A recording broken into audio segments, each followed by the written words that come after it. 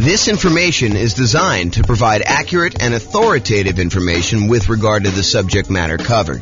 It is offered with the understanding that the presenters are not engaged in rendering legal, accounting, or other professional services. If legal advice or other expert advice is required, the services of a competent professional should be sought. Welcome to the Coral Springs Real Estate Investing and Real Estate Financial Planning Podcast. Learn all about investing in real estate in Coral Springs, Florida. With a combination of real estate financial planning and modeling with numbers specific to Coral Springs, plus syndicated, more generalized recordings of live and pre-recorded real estate investing classes. Not all of them specific to Coral Springs. Be sure to stay tuned after the podcast for a message from our sponsors. The following is part 5 of 6 parts of the class Overcoming Obstacles for Real Estate Investors. Be sure to check out other parts published as separate episodes. Now we're going to do finding what you're missing. So what's missing? So we already covered down payments, which sort of included reserves and closing costs as well. Now we're going to talk about finding deals, finding a dream team, finding partners, and finding tenants. All right, so finding deals. I mean, there's not a lot of stuff I can add to this, right? It's going to be a lot of master the obvious stuff.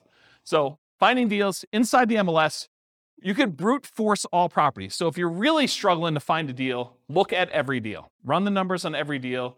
See if you can, make something work. Brute force analysis, do it. Take the time, go through all the stuff.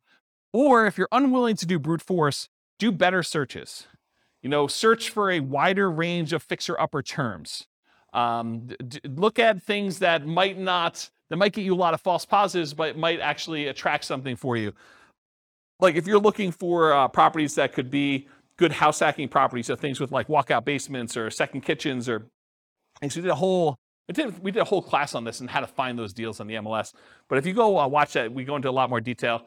But basically the idea is be more broad in your search so that you can then narrow it down if you're willing to do that. That's all the stuff inside the MLS. Market to find motivated sellers. So if you can't find what you need inside the MLS, be willing to spend money in order to find deals outside the MLS.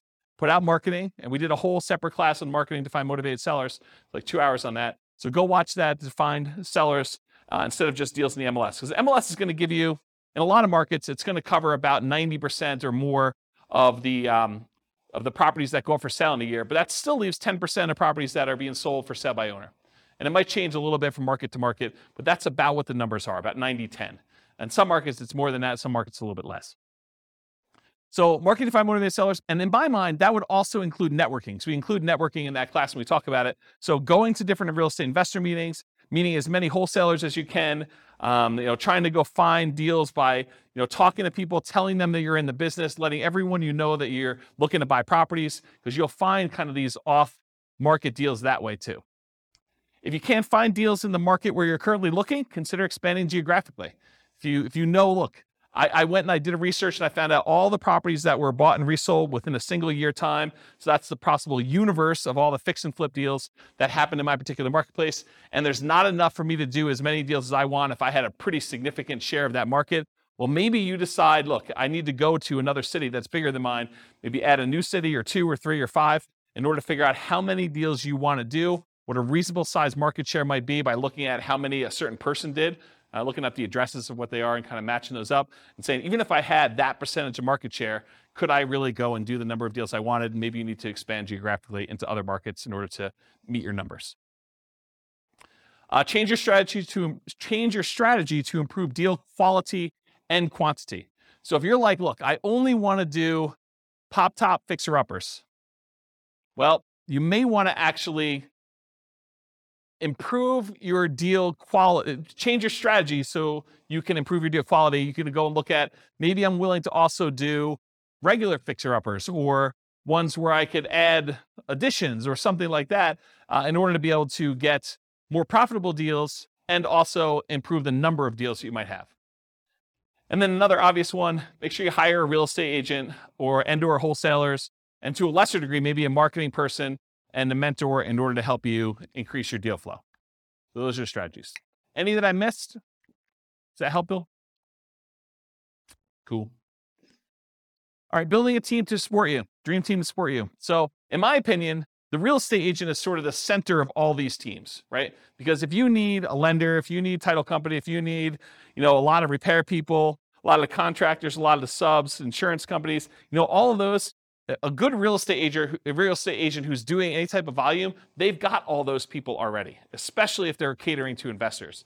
So in my opinion, you focus first on finding a good real estate agent, and then a lot of those other pieces will fall into place. You can decide whether or not you want to use the person that they've been using, or if you want to continue looking for someone to replace a weak team member that the real estate agent doesn't have a person for. And then you can go and do networking with other real estate investors. You can go talk to other people and try to find people that way.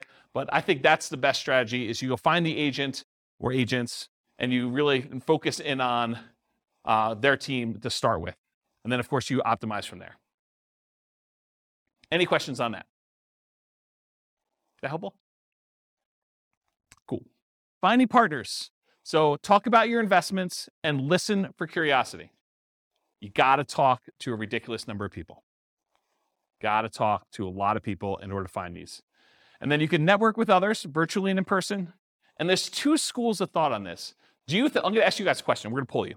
Do you think it's better to go to real estate investor club type meetings to look for real estate partners? Or do you think it's better to go to non-real estate investor club meetings in order to look for possible real estate investor partners?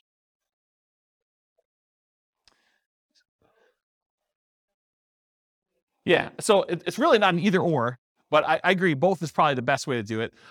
The real question is, what I was trying to get at is, do you think it's better to go to an investor meeting where there's a lot of competition, there's probably a lot of people looking for partners in that room, and they're probably pretty knowledgeable about what's involved, and maybe they're thinking, I'll just do some of this myself, and so maybe they have limited capacity to do other partnership deals because they're able to do some deals themselves? Or do you want to go tap a completely unmarketed to set of people that they're not really, they're interested in real estate, but they're not showing up for meetings, they haven't expressed an interest to learn how to do it. They're really sort of like, yeah, I'd be interested in partnering. I don't know what I'm doing, but I got money and I got loans.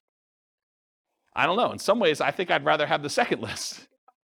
Right. Well, but it's, so Rachel says, if you could find the second list. And honestly, it's like everyone else, right? It's church.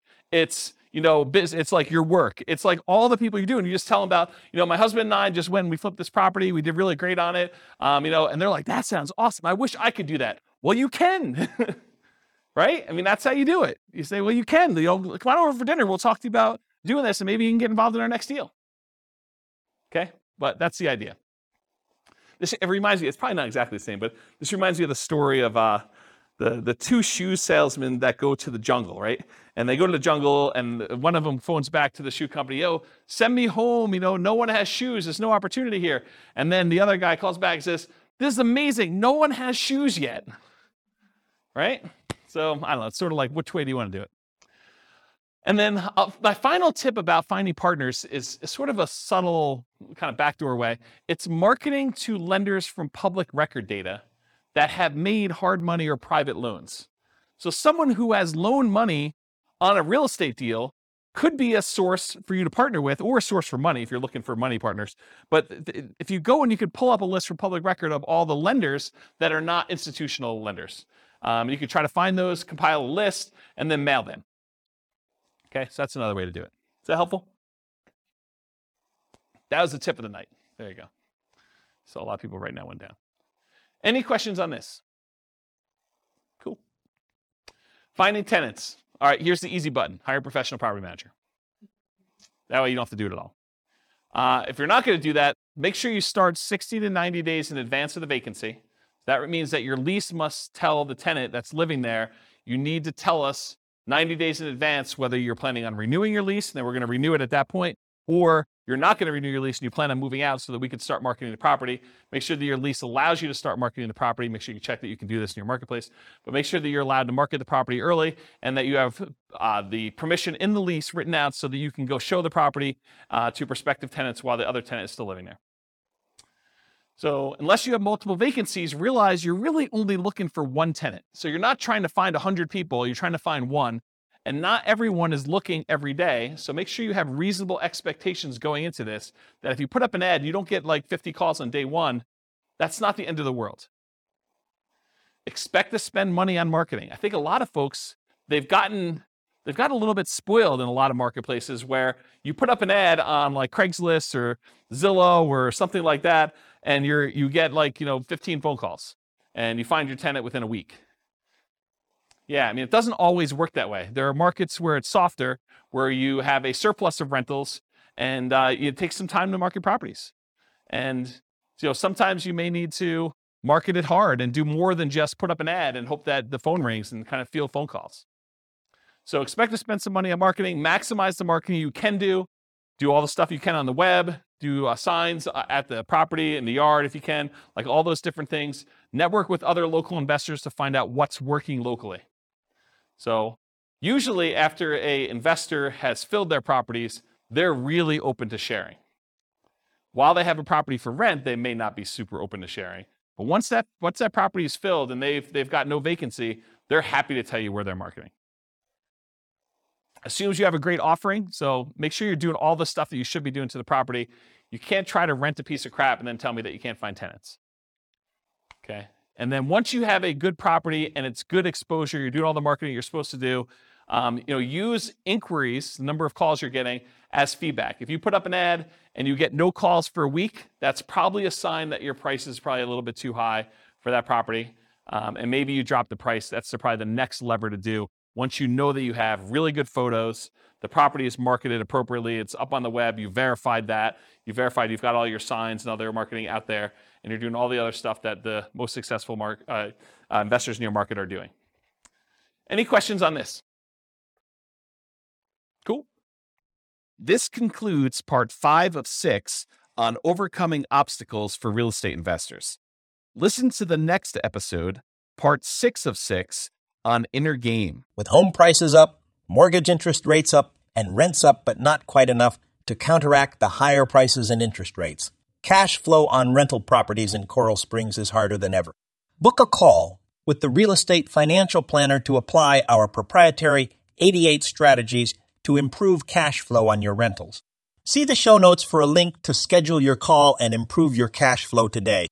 If you're a real estate agent, lender, or professional in Coral Springs that wants to help our real estate investor listeners, consider reaching out to learn about collaboration opportunities with this podcast.